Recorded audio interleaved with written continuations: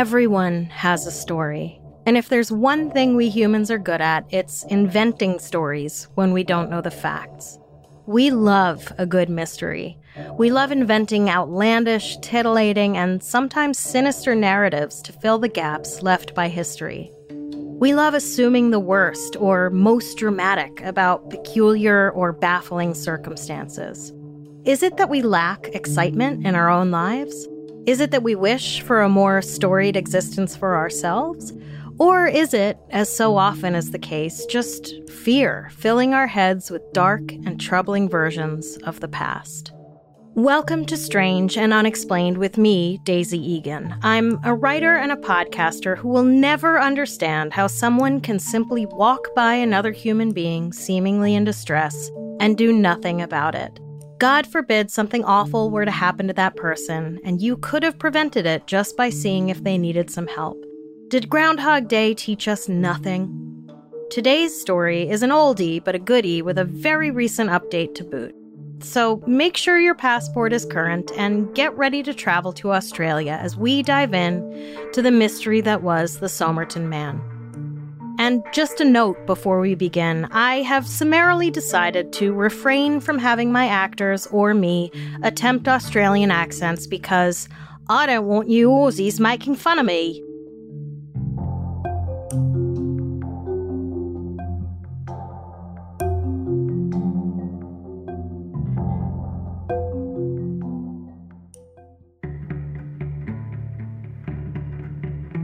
So, on the evening of November 30th, 1948, a couple described by Smithsonian Magazine as, quote, jeweler John Bain Lyons and his wife, end quote. It's always wild to me that we identify people by their jobs, even when it has nothing to do with anything. Like, that's his whole identity. Was walking along on Somerton Beach, a seaside resort town south of Adelaide, Australia, when they spotted, about 20 yards away, an extremely well-dressed man lying on the sand, his head propped up on a rock. His legs were crossed at the ankle, extended out in front of him, and while they watched, he lifted his right arm and then let it fall back down onto the sand. Apparently, they thought he might have been trying to smoke a cigarette, and then they just walked away.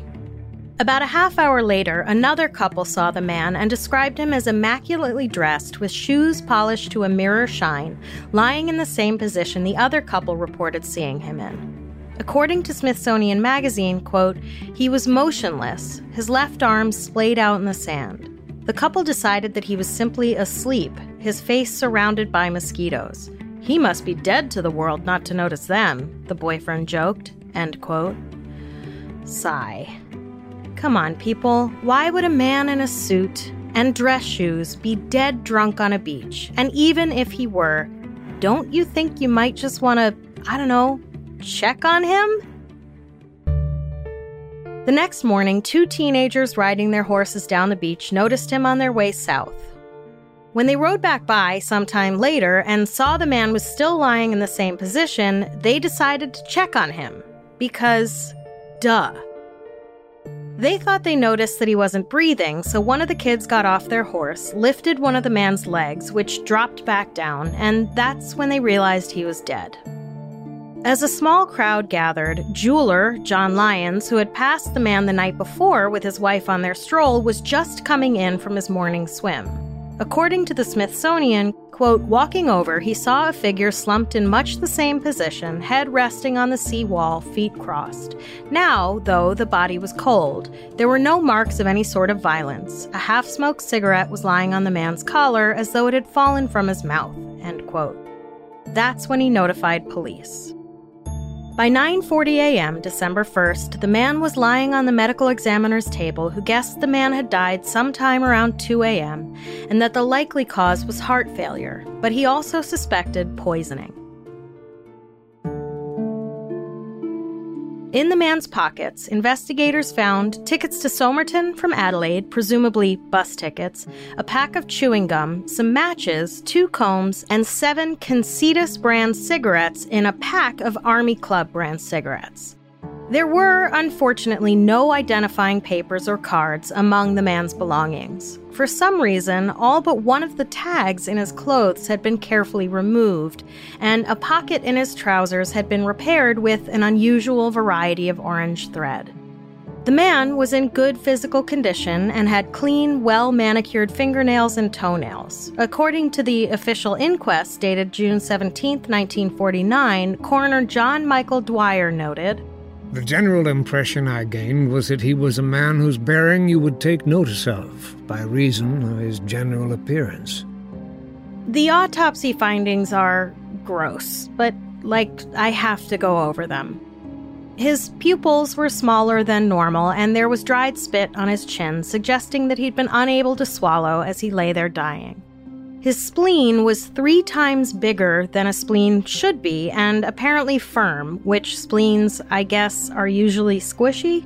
His liver was also swollen and congested with blood, and his stomach contained remnants of a final meal, and apparently more blood.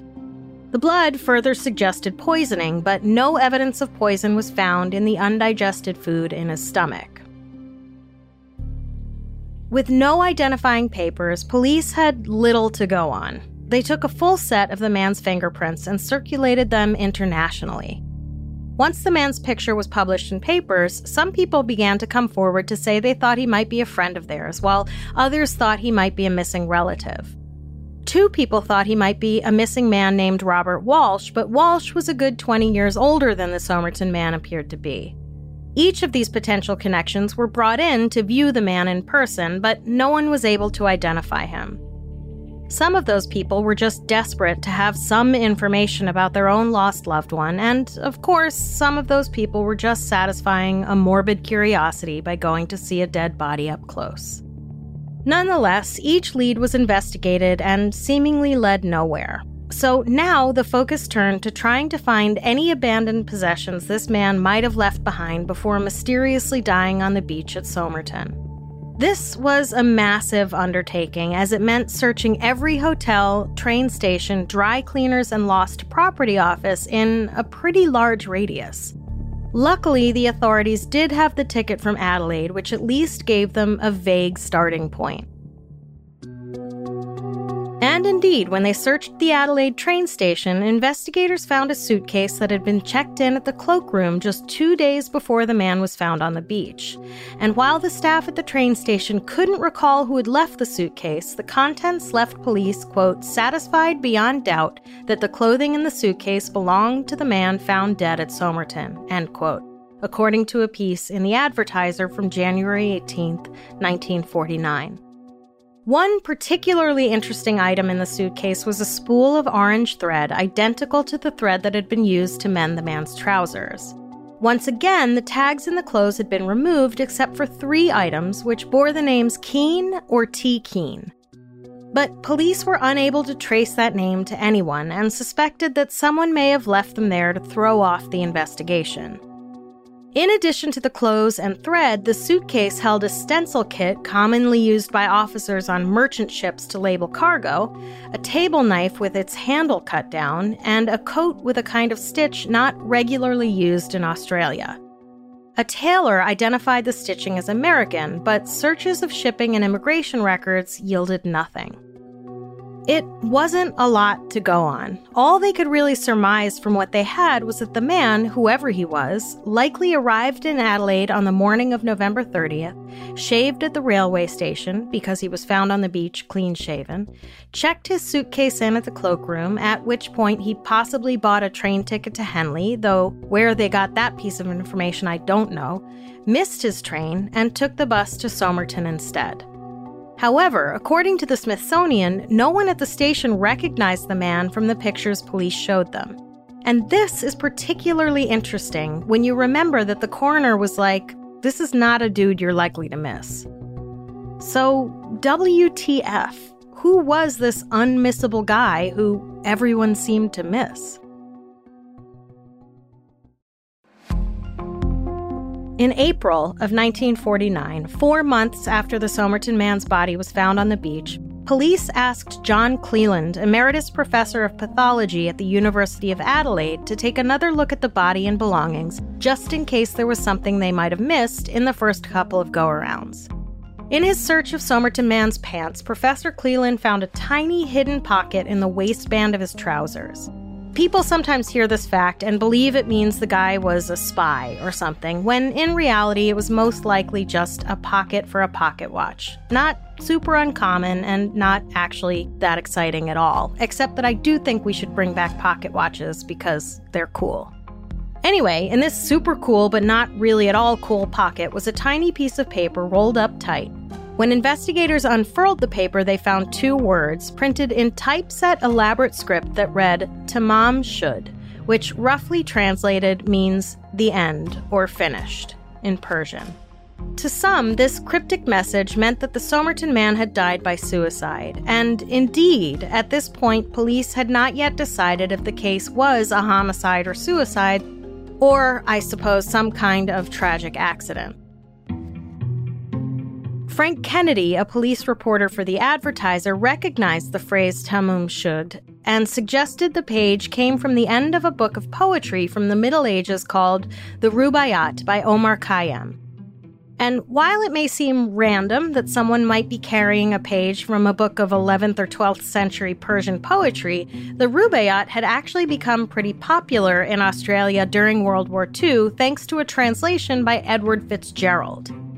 It being a popular book served as a double-edged sword. On the one hand, the reporter was able to identify the text right away. On the other, police now had the daunting task of finding a copy of the book with the last page torn out.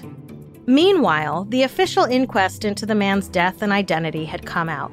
3 medical experts agreed that while they couldn't determine the cause of death, they were pretty sure it was heart failure, most likely due to poisoning. Professor Cleland wrote, quote, 3 medical witnesses are of opinion on the post-mortem findings that death was not natural. The words Tamám Shud support this conclusion and indeed put its accuracy beyond reasonable doubt. There was no indication of violence, and I am compelled to the finding that death resulted from poisoning. But what poison? End quote.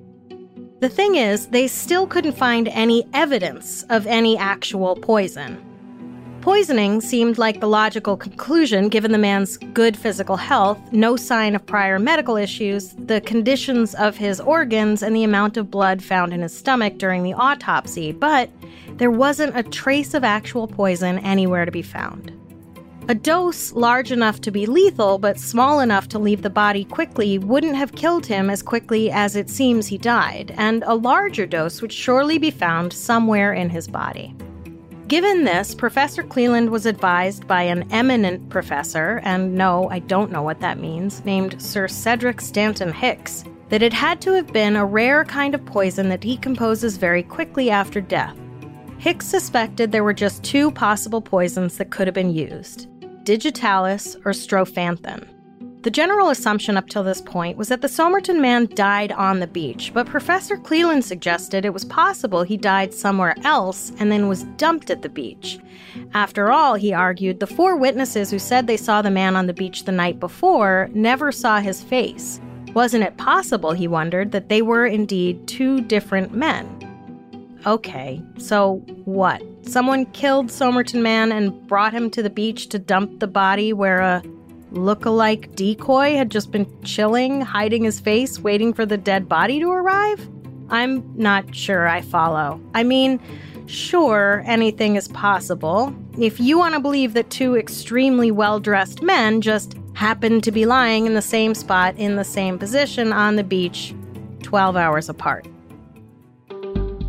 The official inquest addressed this possibility this way, quote, if this speculation, for it is nothing more, should prove to be correct, the original assumption that it was the deceased who left the suitcase at the luggage room, bought the rail ticket and bus tickets, removed the clothing tags, and put the printed words Tamám Shud in a pocket would require revision.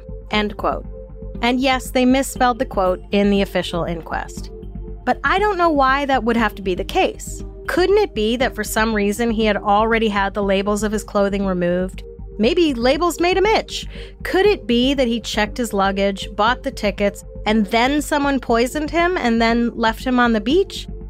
I mean, why he would have that tiny scroll in his pocket, who knows? But who knows why any of this happened? No one, which I guess is the point. That's why I do this podcast. And besides, I still think it's highly unlikely that the man from the night before and the dead man in the morning were two different people. But beyond that, or perhaps in part because of it, Cleland couldn't definitively say anything, really, about how or why the man was found lying dead on the beach.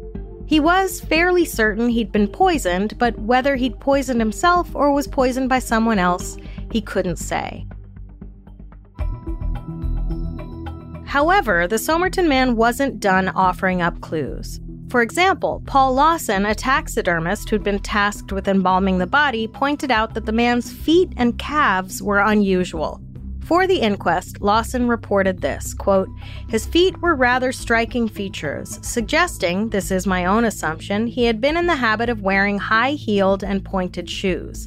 I base that on the fact that the calf muscle was high and well-developed, such as found in women. The feet were comparatively broad at the joints of the toe and the foot, but the big toe and the little toe were joined together toward a common apex. In other words, wedge-shaped," end quote. Some believed this disfigurement meant he had been a ballet dancer. I love that they were like, well, obviously a man wouldn't wear high heels, so he must have been a ballet dancer. But also, I don't think male ballet dancers dance on point, do they? Don't they just wear ballet flats and tights parading around their enormous packages? Anyway, with nary a usable lead or clue, police were forced to bury the man in June of 1949, but not before smartly making a plaster cast of his face. The Somerton man was buried in a cemetery in Adelaide with a grave marker that read, "Here lies the unknown man who was found at Somerton Beach, 1st December, 1948. The plot was covered in cement, and the ground was chosen specifically because it was dry, so that if they ever had to exhume the body, it wouldn't be too badly decomposed. Apparently, flowers could be found at the gravesite all the way up until 1978, 30 years after the man died. No one knew who left them or why.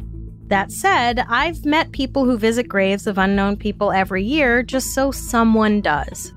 So that might not have any significance at all, except that sometimes people can be kind. About 5 weeks after the Somerton man was buried in Adelaide, on July 23, 1949, a local businessman named John Freeman walked into the Adelaide Detective Office with a copy of the Rubaiyat with the last page missing. Freeman claimed that early in December of the previous year, shortly after the Somerton man's body was found, his brother-in-law had been reading the book in Freeman's car and left it in the glove box. Freeman was a chemist who lived near the beach and whose car had been parked a few hundred yards from where Somerton man was found. At some point, he said, he saw a story in the paper about the man and the missing book and remembered seeing his brother-in-law with it, so he checked his glove box, and wouldn't you know, there was a copy of the Rubaiyat with the last page missing. Freeman called his brother-in-law and was like, "Dude, I think you have that dead guy's book." And his brother-in-law was like, "That was your book. I found it on the floor of your back seat." So the book apparently belonged to neither man, and they don't know how it got there. As soon as he had his hands on it, Detective Sergeant Lionel Lean examined it closely and found two potentially important clues. There was a phone number penciled in on the back cover and the faint impression of letters underneath the number. Under ultraviolet lights, the letters became clearer. There were 5 lines of seemingly random capitalized letters with the second row seemingly crossed out. Or, if you're a fan of Succession, you might say it wasn't crossed out, it was underlined. Investigators sent the sequence of letters to code breakers in the Australian Naval Intelligence Service, as well as printing it in newspapers for anyone to take a crack at it. But no one had any luck. And after the Navy had some time with it, they issued this statement. Quote, "From the manner in which the lines have been represented as being set out in the original, it is evident that the end of each line indicates a break in sense. There is an insufficient number of letters for definite conclusions to be based on analysis, but the indications together with the acceptance of the above breaks in sense indicate, insofar as can be seen, that the letters do not constitute any kind of simple cipher or code. The frequency of the occurrence of letters, whilst inconclusive, corresponds more favorably with the table of frequencies of initial letters of words in English than with any other table. Accordingly, a reasonable explanation would be that the lines are the initial letters of words or a verse of poetry or such like." End quote. So the letters, it seemed, led nowhere, at least for the time being. But what about that phone number? The phone number belonged to a nurse who didn't want to be identified in the papers and so was at first known only as Justin. She lived just a few hundred meters from where the Somerton man was found. Police asked her if the copy of the Rubaiyat with the page missing and her phone number written on it meant anything to her. It did. She told police the book had indeed belonged to her, but that about 3.5 years earlier she gave the book to an Australian Army lieutenant named Alfred Boxall. So just in case you're keeping notes, the tiny rolled-up torn page of a book of 11th century poetry found in a dead man's pocket came from a book that once belonged to a woman who just happened to live a few hundred feet from where his body was found. Okay? Okay. Justin explained to police that Boxall had written letters to her sometime after she'd given him the book, but she'd gotten married and apparently replied telling him that. After moving back to Somerton, however, at some point in the previous year, she said she couldn't remember what month, she was told a man had come around looking for her. She didn't know who the man was, if it had been Boxall or not, and it was after that incident that the Somerton man was found dead on the beach near her home. At last, police were like, "Huzzah! We found our man! Mystery solved!" But just to cross their I's and dot their T's, they did a quick search and found that Alfred Boxall was alive and well in New South Wales. Not only that, but he still had the copy of the Rubaiyat that Justin had given him. Boxall's copy featured an inscription from Justin that read, Indeed repentance oft before I swore. But was I sober when I swore? And then came spring and rose in hand, my threadbare penitence a pieces tore. Which is a poem in the book. Also, Boxall's copy of the book still had the last page securely intact. So at this point in the story, there are, presumably, 2 copies of this book that were both likely from the same printing, as evidenced by the typeset, both of which were somehow connected to this nurse who lived within walking distance of where the Somerton man was found. Police took Justin to the station to look at the plaster cast of the corpse. She said she didn't recognize the man's face. There seems to have been some account of Justin acting strangely and/or nearly fainting when she saw the bust, but the 3 places I found that info all differed slightly and didn't cite their sources, and I don't know, something feels a little sensational about that. As we've learned, stories have a way of getting embellished once they enter the feedback loop of the internet. At any rate, if she did act strangely, I don't know if I'd read too much into it. It's not every day you're hauled down to the police station and shown a plaster cast of a dead person, you know? It's pretty macabre. Anyway, almost a decade after the Somerton man was found, the South Australian coroner published his findings in which he concluded, I am unable to say who the deceased was. I am unable to say how he died, or what was the cause of death.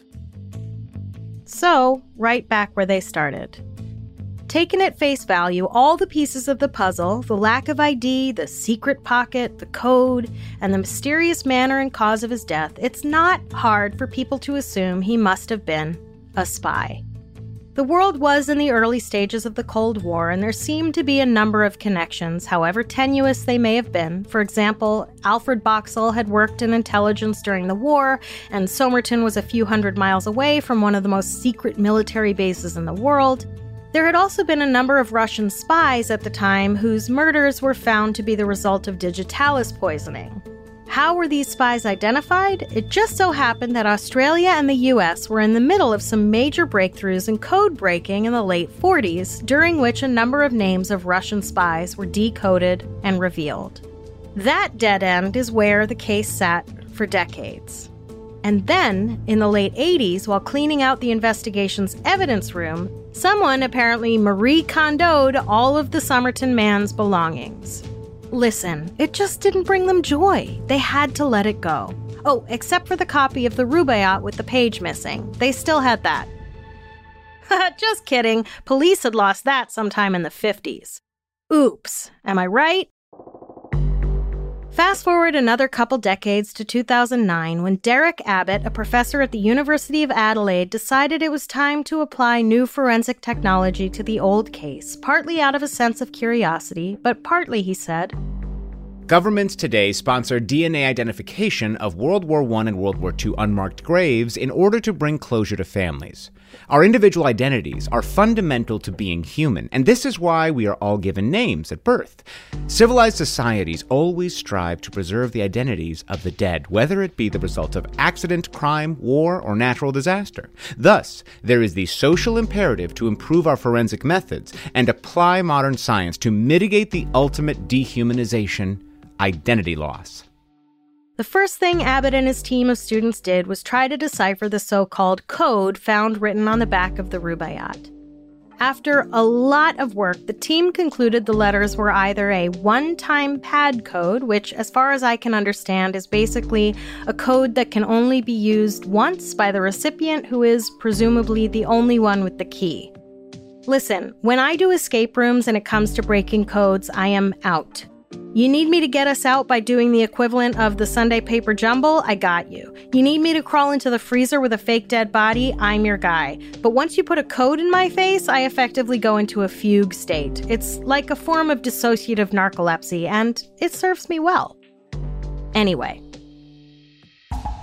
If it wasn't a one-time pad code, the team said, it was probably just the first letters in some kind of list. Places he'd visited, horses he wanted to bet on. Professor Abbott ended up concluding what a lot of people had. The Somerton man was a spy. For one thing, no one had come forward to claim him, though Lord knows there are plenty of stories of people dying and no one even knowing they're gone. And two, and this gets super weedy, so I'm going to sum it up as best I can, according to author Jerry Feltis in his book The Unknown Man, A Suspicious Death at Somerton Beach, basically, Professor Abbott had discovered at least one other man by the name of Marshall who died in Australia after the war with a copy of the Rubaiyat close to him. That alone is a weird coincidence, but both copies found on the dead man, it seemed, should not have existed as far as any printing house was concerned. For one thing, Marshall's copy was a 7th edition, but there had only ever been 5 editions up to that point. And the Somerton man's edition, given where it was said to have been printed, should have been in a different format. Was it possible, Feltis wondered, that these weren't actual copies of the Rubaiyat at all, but were instead one-time code pads? Like James Bond's pen that's actually a bomb, only less flashy and more poetic. According to Feltis, there was also one major overlooked piece of evidence in the file. 11 years after the Somerton man was discovered, a witness came forward to say they'd seen, quote, a man carrying another on his shoulder near the water's edge, end quote, the night before the Somerton man was found. Personally, I don't put much weight behind this one. First of all, anyone can remember anything they want more than a decade after the fact. And secondly, again, that would mean the 4 witnesses who saw the man the night before saw a different man, and I just can't buy that. Not today, Bob. But if Somerton man was indeed a spy, some wonder if Jestin, the nurse who gifted a man a copy of the Rubaiyat and lived awfully close to the terminus of this crime, as it were, may have also been a spy. But Jestin, whose name was later revealed to be Jessica Thompson, would never tell. She died in 2007. Her daughter Kate, on the other hand, had plenty to say. She told 60 Minutes Australia that her mother had once admitted to knowing the identity of the Somerton man and that she had once mentioned she could speak Russian. When her daughter asked her where she'd learned Russian, Jessica allegedly said, "That's for me to know." Whether Kate ever heard her mother speak Russian, though, I don't know. Kate, it seems, has quite the imagination and told 60 Minutes she believed that her older brother Robin may have been the Somerton man's son. Professor Abbott, armed with this potential information, tried to track down Robin, but alas, he too had died in 2007. He did, however, find Robin's daughter, Rachel Egan, no relation, who told Abbott that Robin had been, dun dun dun, a ballet dancer. Professor Abbott and Egan met for dinner to discuss the case and apparently decided by the end of that dinner to get married. I mean, live your life. Apparently, as of 2021, they're still married and have 3 kids together. Professor Abbott teamed up with Colleen Fitzgerald, a forensic scientist, not the singer also known as Vitamin C, to finally put a name to the mysterious man who died 73 years before. Their first bit of luck was finding enough of the Somerton man's hair embedded in the plaster cast of his bust. Using the DNA pulled from his hair, they built a family tree of over 4,000 people. I can only imagine how painstaking this work was, but one by one they eliminated people from the tree until they were left with a man named Carl Webb, who appeared to have no death record anywhere. Using what historical records they could find, however, they determined that Carl, or Charles, was born in 1905 in Victoria, which was, incidentally, where police thought the Somerton man may have been from. He'd been an electrical engineer and an instrument maker, so not a ballerina. Or Robin Thompson's father. Or, it would seem, a spy? Webb's sister had lived in Melbourne and was married to a man named Thomas Keane. And that explained the name tags in the man's clothing. At some point in 1947 or 48, Webb quit his job as an electrician in a factory and apparently left his wife, Dorothy Robertson, who filed for divorce on the grounds of desertion around that time as well. Webb's family of origin was also very fractured at the time. According to an article on IEEE.org, quote, his parents were dead, a brother and a nephew had died in the war, and his eldest brother was ill. One of his sisters died in 1955 and left him money in her will, mistakenly thinking he was still alive and living in another state. The lawyers administering the will were unable to locate Charles, end quote. As it stands, investigators still haven't officially ID'd the Somerton man as Charles Webb, but it seems pretty likely that's who he was. And unless his name turns up on some declassified military documents to show he was indeed a spy, it seems like he was just an ordinary guy with an ordinary life who died a mysterious death. Clearly, something drove him to quit his job and walk away from his wife, but we'll probably never know what that might have been. Whether it was espionage or depression or just plain wanderlust, it will remain a mystery. That and how he ended up dead on that beach. And you know what? With forensic technology and technological advancements in general, there really are so few real mysteries left in this world. So maybe it's okay to not know. Maybe we need enigmatic problems to apply our imaginations to. Maybe that is one of the ways we keep life interesting for ourselves. Maybe being normal and stable in this crazy world is an act of fortitude. Maybe Somerton man was just an ordinary person trying to get through life, buoyed by his own stories of mystery about the world around him. And maybe giving him a romantic and tragic story is the best legacy we can leave him with.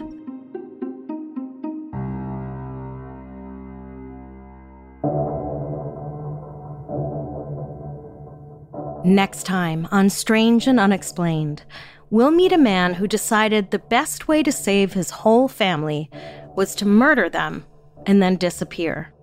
The story of John, this fucking guy, List. Strange and Unexplained is a production of the Obsessed Network and is produced by Natalie Grillo and Angela Palladino. This episode was written by me, Daisy Egan, researched by Jess McKillop, edited by Eve Kerrigan, and sound engineered and mixed by Jennifer Swatek.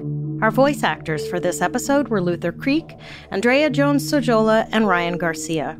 We have a lot of fascinating and bizarre stories to share with you this season, but we want to hear your episode suggestions as well. If you have a story for something you'd like us to cover, whether it's a well-known case or something that happened in your town that the world hasn't heard about yet, head over to our website, strangeandunexplainedpod.com, and fill out the contact form. If you like our show, please do help us out by giving us a 5-star rating and a glowing review wherever you listen to podcasts. If you don't like the show, feel free to give it a 1-star and terrible review. The name is The Laura Ingraham Show.